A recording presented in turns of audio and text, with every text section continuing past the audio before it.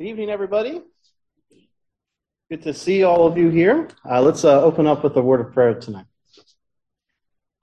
Heavenly Father, we thank you again for this opportunity that we can continue to study this book. We ask that you would be with us and bless our time together this evening. Give us wisdom by your Spirit that we may grow in our personal lives and walk with you. And also bless our fellowship this evening as well. That would be refreshing to us and bring glory to you. Pray all of this in Jesus' name. Amen. Tonight we're moving into letters 15 and 16, so we're reaching the halfway part of the book. And our two letters this evening, the main topics we'll be considering. In letter 15, we'll be talking about living in the future. And then in letter 16, we'll be dealing with the topic of church hopping, or becoming a connoisseur of churches, as Lewis puts it. As we look at letter 15, it begins contextually just that there's a little bit of a lull that's going on in World War II at that point. I'm not completely sure what historical event, if Lewis is talking about a historical event, an actual lull in the war, perhaps he's referencing some kind of break in air raids or something like that. I'm not sure. But anyway, for the purpose of this book, or for this story, that leads into then a discussion about, the patient's anxieties are diminishing a little bit, as the war is becoming a little bit less on the front of the mind. What should you do to try to attack him spiritually with this big external threat kind of diminishing, at least temporarily? And he talks about how tortured fear and stupid confidence are both desirable states of mind. And to induce that's what then leads into this discussion about time, particularly considerations of the past, present, future, and for Screwtape, the desire for humans to be living in the future. But before we get to that part, he talks a little bit about what it is that God desires of us in regards to how we live in time. And Lewis talks about how God wants us to be concerned with two main things. First is eternity, and the second is to be living in the present. Living in eternity is the idea of being concerned about God, or the things of God. This is us constantly being reminded that this world is not all there is for us. It's much more than this, but we're created for God, to have relationship with God. And that's what God has oriented us to. He has oriented us towards that blessedness of living and being with Him. And we look forward to a day where we will live eternally for the rest of, there won't be time anymore. It's just the beingness afterwards, just living forever.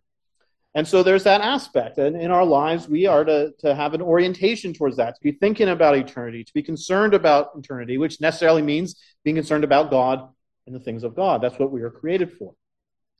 Second thing that God's concerned about, though, is not just us thinking about eternity or living for eternity, but it's also the idea of living in the present, living in the now. And part of what this means is that in our lives, that's the part that we can control. It's the now part. We can't change the past.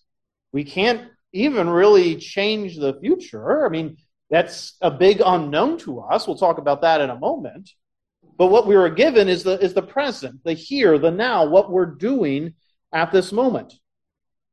He uses the language that God wants us to be concerned with the present, meaning either meditating on our eternal union with or separation from God, so thinking about our relationship with Him, either the fact that it's in a good state or in a bad state, to be thinking about God Himself in the present, or else obeying the present voice of conscience, bearing the present cross, receiving the present grace, giving thanks for the present pleasure.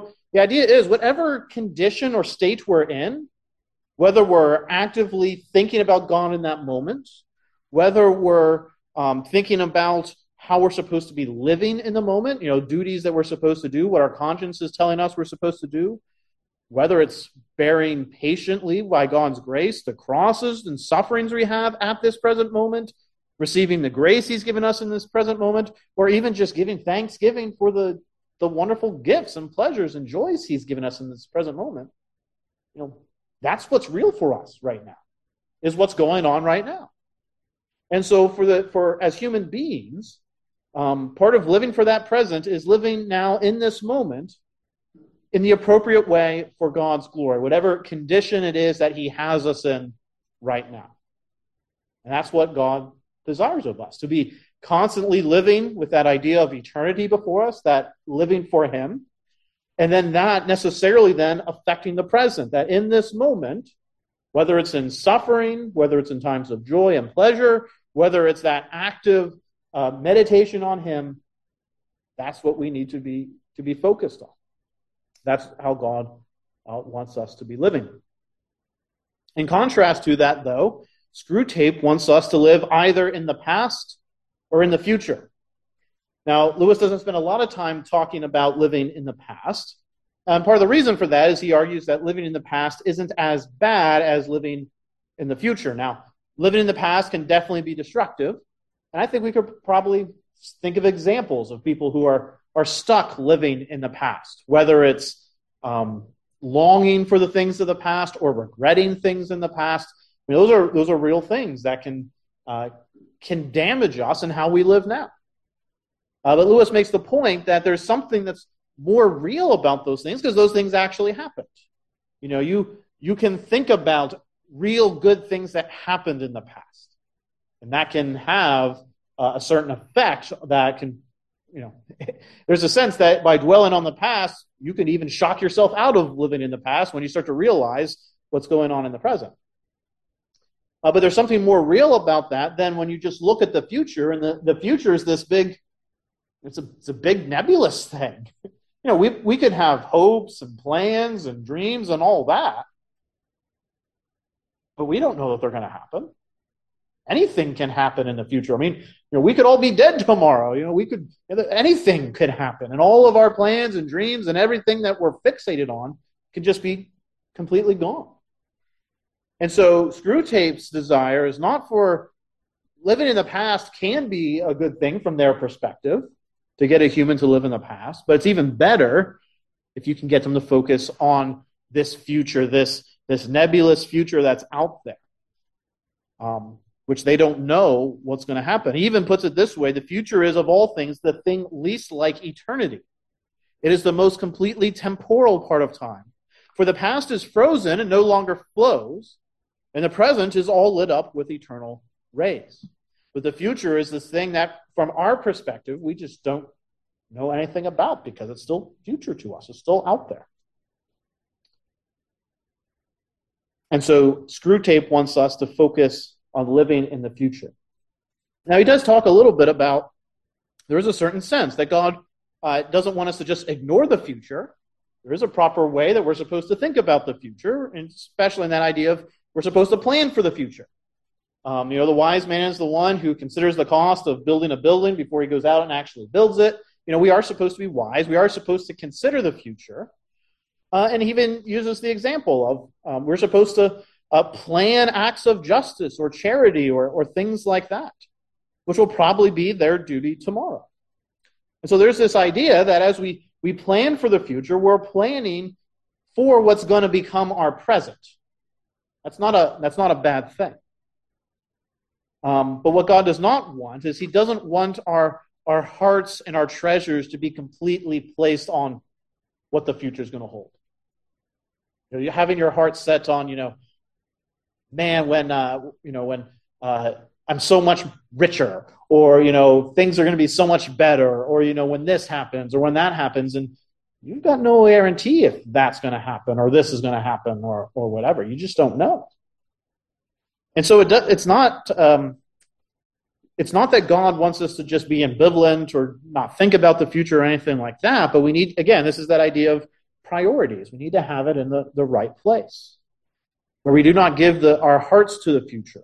We do not place our treasure in it. But Screwtape's desire in the end for living in the future looks like this. He wants men to be hag-ridden by the future, haunted by visions of an imminent heaven or hell upon earth. And that's the idea of, you've got this desire that the future is going to be this incredible, glorious heaven here on earth, or you're just fully terrified that it's going to be as terrible as it could possibly be, a living hell here on earth. He wants you to have one of those extremes, either an incredible confidence of what the future is going to be for you, or an incredible dread of what the future is going to be for them. Because the dread, is going to lead you to living in a perpetual state of just chaos and angst and worry and fear. The overconfidence is going to lead you to living in a world of dashed hopes and dreams, because this grandiose idea of the future most often is not going to happen. And so he wants you to be filled with those ideas, haunted visions of an imminent heaven or a hell upon earth. And what that leads to then is, because you're so focused on that, your heart is so either desiring this great thing to come to pass, or you're so fearful of this terrible thing coming to pass, you are then ready to break God's commands in the present. If by so doing we make the person think that they can attain the one or avert the other. We want a whole race perpetually in pursuit of the rainbow's end, never honest, nor kind, nor happy now, but always using as mere fuel wherewith to heap the altar of the future every real gift which is offered them in the present. It's the idea you can become so consumed about either this vision of the future that you want to happen, or this fear of the future that you don't want to happen, that you then sacrifice all the gifts that God gives you here, because you're so trying to fight against what the future can hold. That's what Screwtape wants us to be focused on, living in the future. And so this means, in the end, we already talked a little bit about what it is that how God wants us to live with the idea of eternity, and also to live in the present. Lewis spends a little bit of time talking about, well, what does that mean to live in the present? Because sometimes that can be used in a wrong way.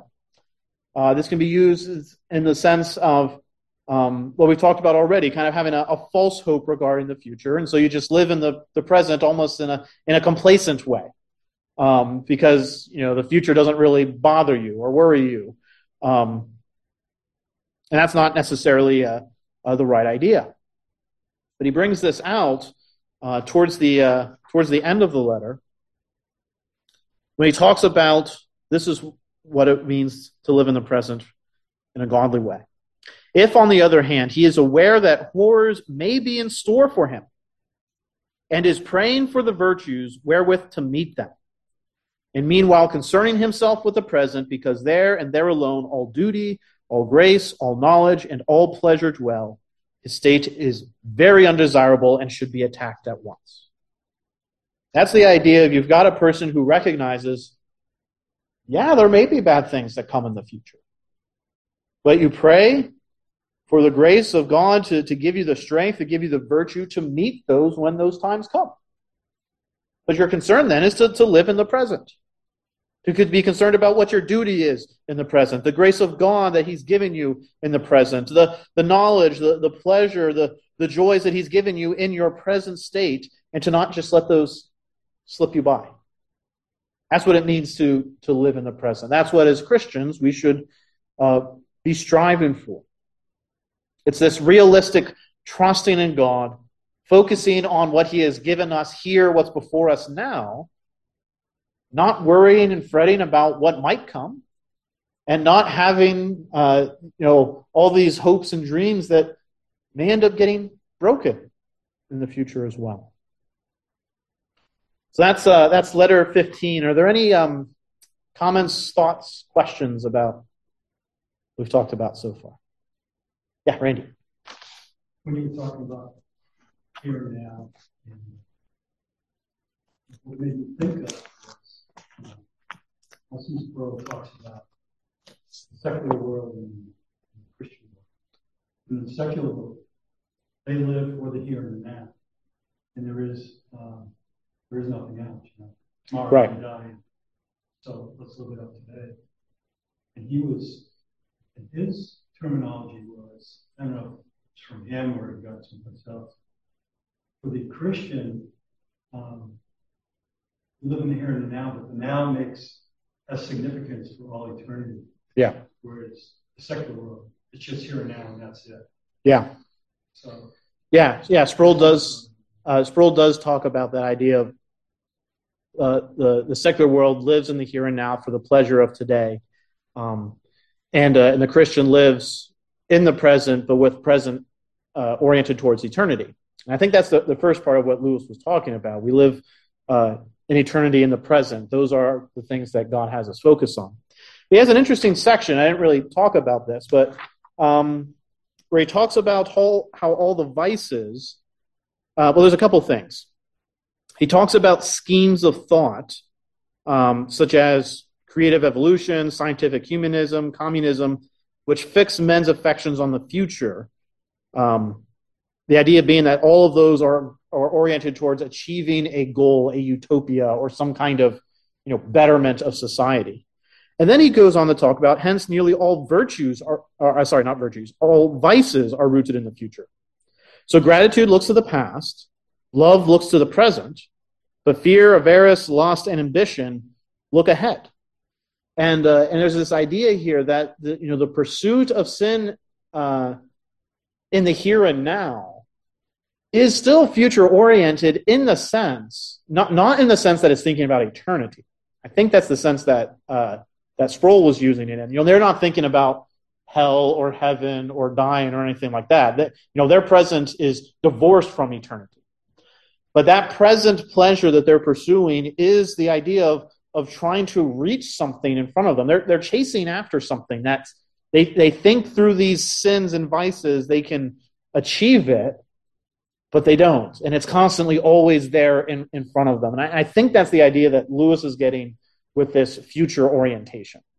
And so I think in the end, they're using different language, but I think Sproul and Lewis are essentially saying the same thing, if that makes sense. Yeah. So, any other thoughts, comments, or questions on this letter? Yes, Lynn.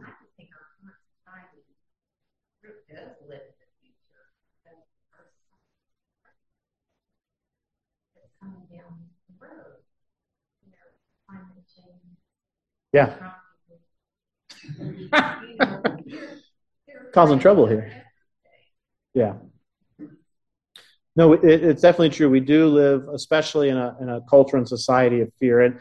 And part of that's everything in our culture is oriented towards fostering that. You just think about the nightly news.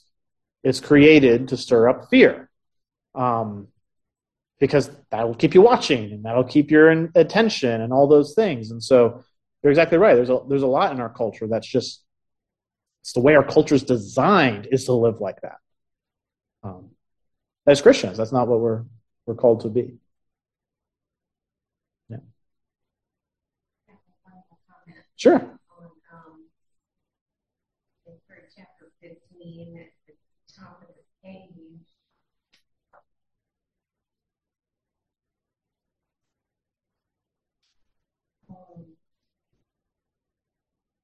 top of page 76, just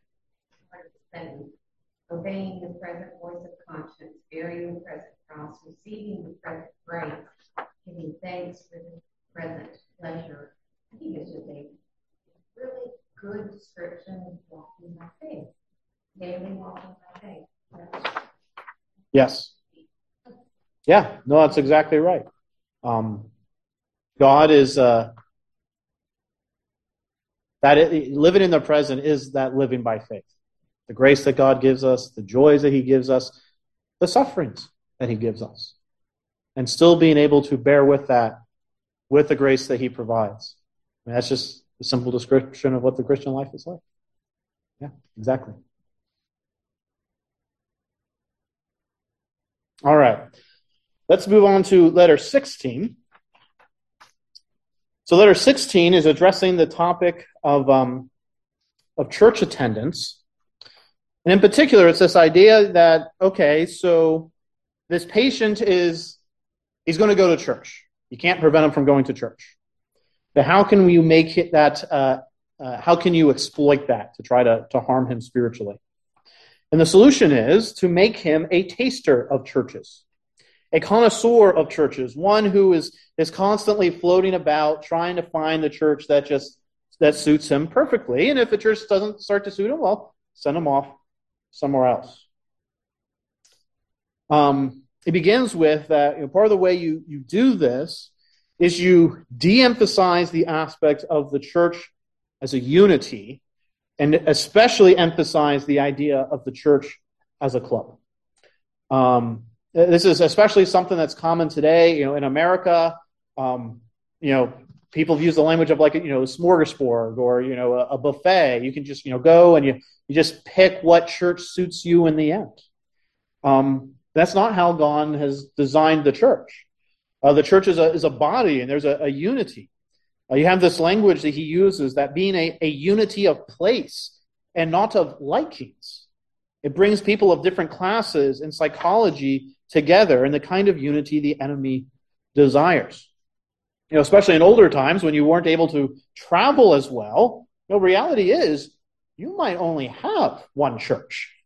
You didn't have the option to go and try that one or this one or the other one. You had your local church, and that forced a unity that's actually really important. I mean, when you think about how the Bible describes the church, we're described as a body with like all these different parts and gifts, and there's a lot of diversity. I mean, when you think about what a healthy church looks like, it's going to have a lot of different kinds of people. You're going to have different social backgrounds, ethnic backgrounds, skill sets. You're going to have blue-collar people. You're going to have white-collar people. And those aren't bad things. That's actually a good thing to have all those different parts joined together, because we're united around something that's not social. We're united together in Jesus Christ. I mean, Jesus Christ, he bridges he doesn't just bridge. Galatians talks about, he breaks down. He breaks down all the barriers between people. All the kinds of barriers that as human beings we are so quick to put up between different people, Jesus smashes them all down. And in the church, you have all these things that are brought together, and we're not going to be. It's okay that we're not united in all those other things. It's okay that we're different. It's okay that we've got different family backgrounds or different work backgrounds or things like that, because we're united together by something so much better and stronger, Jesus Christ. But especially in America, we can be so we're so steeped in this idea of the church is about what makes us feel comfortable, and so it becomes more about what we like, and it becomes more of a club about where we kind of fit in with other people, as opposed to being the body of Christ. And that can be a dangerous thing. It's very easy. Let me put it this way. It's very easy that when things get uncomfortable in the church, our response is, well, I'm just going to go somewhere else. That's not a biblical response. A biblical response is to try to work through that uncomfortable thing that you have. To go to your brother. Love bears all things. Love forgives all things. Love does not keep a record of wrongs. All those things we see in 1 Corinthians 13. Love does not insist on its own way. That would be that biblical way to, how do you handle the difficulties, the offenses, and things that happen in the church? You try to learn to address it charitably, to forgive each other, humility, all those things. But it's a lot easier to just go somewhere else. That's not a God-glorifying response. So Screwtape goes on to talk about, that's one of the first things you want to do. Get him to think about it as a club, something where he wants to go and fit in, and it's, he wants it to be people just like him, as opposed to this idea of unity. The second thing to try to influence him in is this. In the search for a suitable church, make the man a critic, where the enemy, God, wants him to be a pupil. Now, this does not mean that there aren't things that need to be critiqued in churches. And in fact, just to go back to the previous point, I'm not saying that there are no good reasons to ever leave a church. Sometimes that has to happen. I want to be clear about that. But we want to make sure that we do it in the right way. Same with this. I am not saying in any way that churches and pastors and leaders don't sometimes need to be critiqued. Sometimes they do. But it's a very different thing, our attitude for how we come to the church and what we're looking for and what we're expecting. A proper way is to be critical in the sense of rejecting what is false or unhelpful. And in addition to that, while you may be willing to critique and reject what is false and unhelpful, you also need to be willing to be wholly uncritical in the sense that it does not appraise, which means it does not waste time in thinking about what it rejects, but lays itself open in uncommenting, humble receptivity to any nourishment that is going. Just an example in my own life, there have been times when I've heard, there's a particular time I can think of where I heard a sermon that was not the best sermon. And I remember talking to someone afterwards, someone, very mature Christian who'd been around for a while. And they talked about something that they had drawn out of that sermon. And I was convicted by the fact that in that moment, I was so focused on the problems in the sermon, which, yes, the sermon did have a lot of weaknesses, that then led to me missing the opportunity to hear what God may have been trying to communicate to me through the sermon. And this other person, who was more mature, recognized. They had ears to hear there. And if you talked with them privately, I'm sure they would have said, yes, there were a lot of problems with that sermon. But they had ears to hear that there was nourishment that was going on. And they were willing to hear and receive that, despite all the other shortcomings. That's this attitude of coming as a pupil to learn in Christ's church, as opposed to coming in as just a critic. I mean, Screwtape says, there is hardly any sermon or any book which may not be dangerous to us if it is received in this temper. You can have and pastors often, we talk about this too, it's often the sermons that we thought were the worst that the Spirit of God uses to make the greatest impact in people. Because it's not about us, it's about Him in the end. And so anything could be used by the Spirit of God, and also just the responsibility on the part of the hearer to come in humility, to receive spiritual nourishment and strength from it. But what is it that the enemy wants? The enemy wants the patient to come as a critic, to go in not thinking about what is it that God's trying to work on me, what is it that God's trying to convict me about, or encourage me in, or build me up in any way. He wants us to come as critics, to tear down, to be dissatisfied, and this isn't a great church. I need to go somewhere else. I mean, I remember another example as well from my own life. There was a time when I just was extremely busy, not getting a lot of sleep, and I just wasn't getting a lot out of the sermons. And then I realized, after getting some sleep and being able to stay awake better in church, that, wow, my preacher is actually really good. The problem wasn't that his sermons weren't good. The problem that I was not able to listen well. So we need to have that right spirit. Now, Screwtape then goes on to talk about, yes, there are weak churches and some of the characteristics of weak churches to try to encourage this patient towards.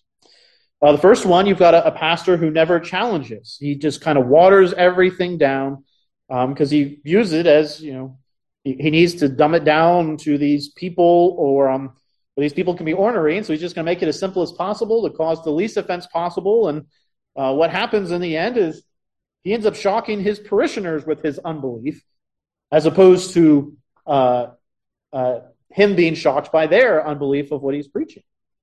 And that's very common in a church today, to just kind of water everything down so as not to offend people. And then we're offended at these pastors because how in the world can you be a pastor and say those things that you say?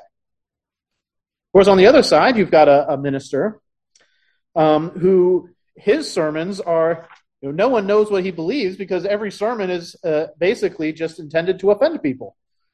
The man cannot bring himself to preach anything which is not calculated to shock, grieve, puzzle, or humiliate his parents and their friends. I mean, we've seen this in even, somewhat Reformed churches or quasi-Reformed churches have had pastors like this. But the pastor's as much a shock jock as anything else. Neither of those are good. And he goes on, Screwtape goes on to talk about one of the things that these churches have in common, which is good, is that they are both party churches. Now, this is something we've talked about in previous letters, the idea of factions or parties within churches, that you want that the particular issue you get hung up on is more important than everything else. And your Christianity starts to become defined by that particular issue. And both these churches nearby this guy, Screwtapes, are like, these are what those churches are like. They are party churches. It'd be a good thing if this guy started to go to your churches. He says, if your patient can't be kept out of the church, he ought at least to be violently attached to some party within it. And he's not necessarily just talking about like doctrinal issues. He actually wants us to be lukewarm about doctrine. Party issues is when you start to make the non-essentials or the minor things the major things. He uses the example, the real fun is working up hatred between those who say Mass and those who say Holy Communion, when neither party could possibly state the difference between, say, Hooker's doctrine and Thomas Aquinas's in any form which would hold water for 5 minutes. Now, we'll have we got a little bit of a critique here because there are important reasons why we don't say Mass and we're not Roman Catholic and things like that. But what he's getting at here is the idea of just difference in terminology. There are Protestants that will use, we talk about, communion, Lord's Supper, Eucharist. You can use all of those in an okay way. And you don't have to, that doesn't have to be the big deal there. He goes on to talk about, we have quite removed from men's minds what the pestilent fellow Paul used to teach about food and other essentials, namely that the human without scruples should always give in to the human with scruples. And this is talking about Romans 14 and loving each other and bearing with each other and being willing to consider the weaker brother. And I absolutely love the way that Lewis ends this letter, because I think this is a goal that we should have as a church. He talks about without that variety of usage within the Church of England, it might have become a positive hotbed of charity and humility. That's what the church is supposed to be like. I love that phrase. We should be a positive hotbed of charity and humility. That willingness to love each other, to not be quick to take offense at each other, to have the humility to be willing to repent, to say that we're sorry, to recognize that we're willing to view ourselves lowly for the sake of our brother. This is entirely what 1 Corinthians 13 is talking about. Love bears all things. Love does not insist on its own way. It does not keep a record of wrongs. It considers the other person as more important than themselves. This is what we're supposed to be as a church. A group that is a positive hotbed of charity and humility. We don't want to be a church that's watered down. We don't want to be a church that's just trying to offend and shock people. And we're not trying to be party churches. We're trying to be a church that is faithful to the teaching of Christ with charity and humility. Any comments or questions about anything we've talked about? That's the end of letter 16. Yes? I don't remember if it's this chapter, but I think it relates to this chapter. And I remember when we read this book, he seemed very, very critical of what the American system of, he was arguing strongly for parishes, right? And almost saying, one way to get them, Screwtape, to get us is to have a situation where we're free to go wherever we want. Right. At the time I remember it seemed kind of overstated. I'm just curious what your thoughts are on. Is that this chapter? It's I don't remember him talking about that quite in that way, though. And for those online, the question is, does there's a memory of him talking kind of negatively about the American ability to just kind of go up everywhere, as opposed to like Church of England, where you've got your local parish and you're more limited and you can't just like hop around per se. I mean, some of those ideas are definitely in here, but I don't remember them being said in that explicit way. But there is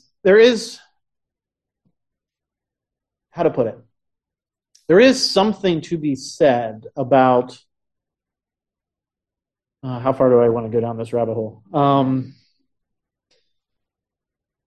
There is something to be said about just kind of the divorce of community that we have in America.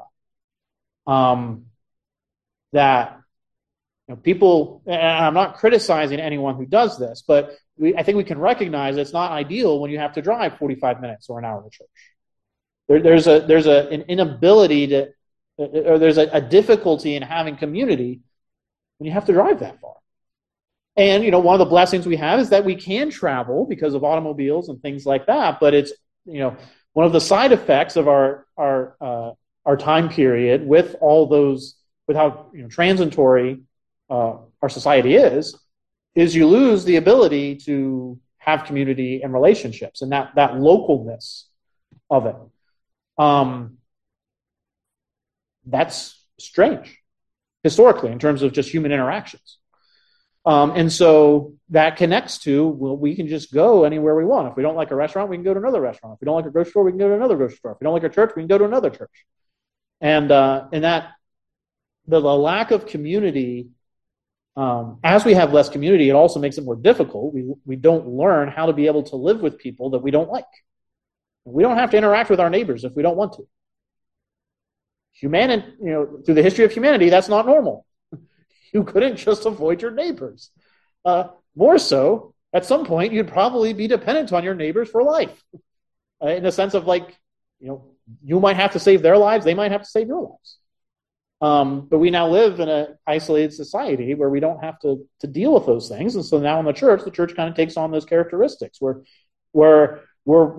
it's easy to become a club as opposed to like a unified community. Because you can just avoid those things. So I'm kind of taking this down a little bit of a rabbit trail, but does that make sense, what I'm saying there? Are there any questions on that? I think if you think about it, even as you mentioned this, the whole idea of a party spirit, right? I mean, our churches tend to be very homogeneous. Mm-hmm. Yep. There's not a lot of diversity of social status or thinking, and it can be, yeah. Yep.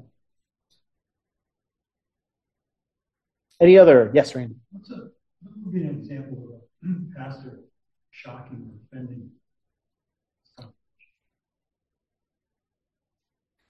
A question for Zoom is what is an example of a pastor shocking or offending his congregation? I have specific examples in mind. I'm trying to see if I can communicate them without it being obvious what I'm talking about. An example would be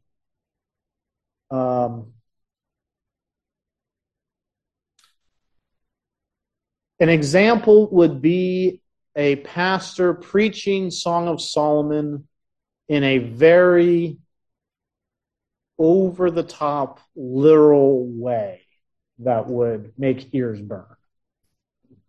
Yeah. So that's probably, for those, if you know, I'll leave it like that. If someone else has an example, without naming names, you throw it out there. But yeah, that's an example I know of. So, but Sam, I think you had your. Well, the prior chapter 15. I think we want to, at least for me, point that Bruce is making here is to be very cognizant sense of God's working with us in the present. Yeah. That's very clear here.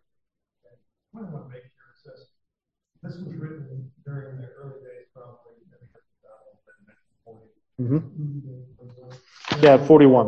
So years later, he wrote some other novels. He wrote one of those Carol. Mm-hmm. It's been a while, but yeah. And the theme there, not to give it away, it's like a commercial for the book. It's constantly, it's an unfallen world. There's an Adam and Eve figure there. And there's some human interaction from Earth. There's bad guys and there's a good guy. But all of the humans, the good one and the bad guys, are looked at with astonishment by the unfallen human people because the humans from Earth are consumed with things that have nothing to do with the present and the blessings that God is bestowing on them in the present. And one of the phrases here in page 76, the present is all lit up with eternal rays that God is showering His blessings right now. That's the whole theme of Carolina. This unfallen world on the verge of being corrupted, but things happen. We're consumed with everything else except God's present grace, present cross, the present pleasure. Those are the things that we should be thinking about. Yeah. And he just expanded the whole thing to a book, really. I think chapter 15 turned it into. Yeah. So for those on Zoom, Sam's bringing out that that theme of chapter 15 of enjoying and living in the gifts that God gives us in the present. Specifically, the kind of that phrase, the present is all lit up with eternal rays. That's really the theme of Lewis's. I think that's the second one in the space trilogy, Paralandra.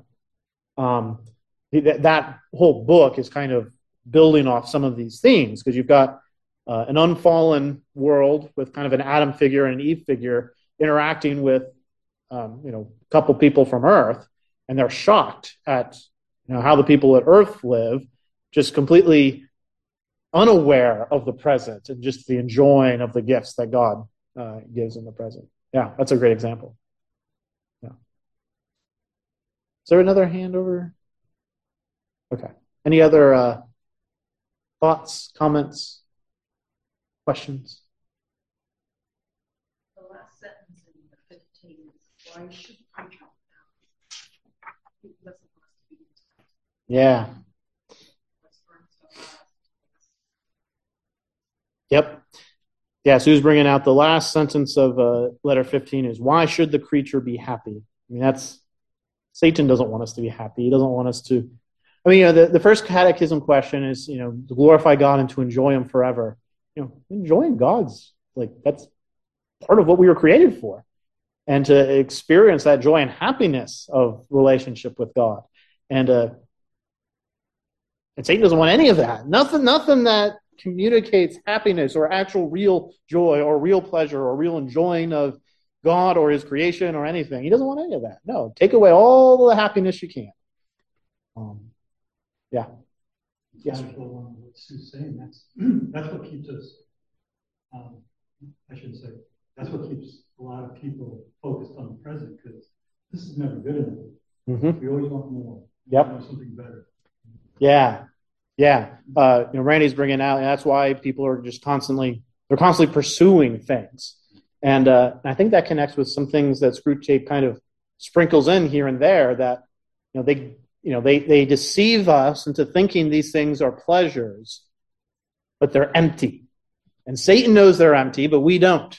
And so we just keep going after them, and you end up hopeless and just worn out, and because you think you're getting pleasure, but you're actually not. You're not getting the real thing, and because he doesn't want us to be happy. I mean, everything Satan says is a lie, and he hates us. I mean, that's one of the things that should really come out to us from these letters. Now that I think about it, Satan hates us. He does not want anything good for us, and he comes as an angel of light. C.S. Lewis uses that imagery of, in The Lion, the Witch, and the Wardrobe, the offering of Turkish delight, to buy Edmund's allegiance, to betray his siblings and all this. It's that offering of something that appears delightful and pleasurable. It's just all empty and terrible and gross and nasty. And why? Because he hates us. He doesn't want us to have anything good. And that's what commercials are. Oh, yeah, commercials. New Yep. house, new car. Yep. Vacation. It's about selling something. It's all empty. Not those aren't nice things, but the way they sell them, it's offering you something they can't actually give them. So, all right. Anything else before we close tonight?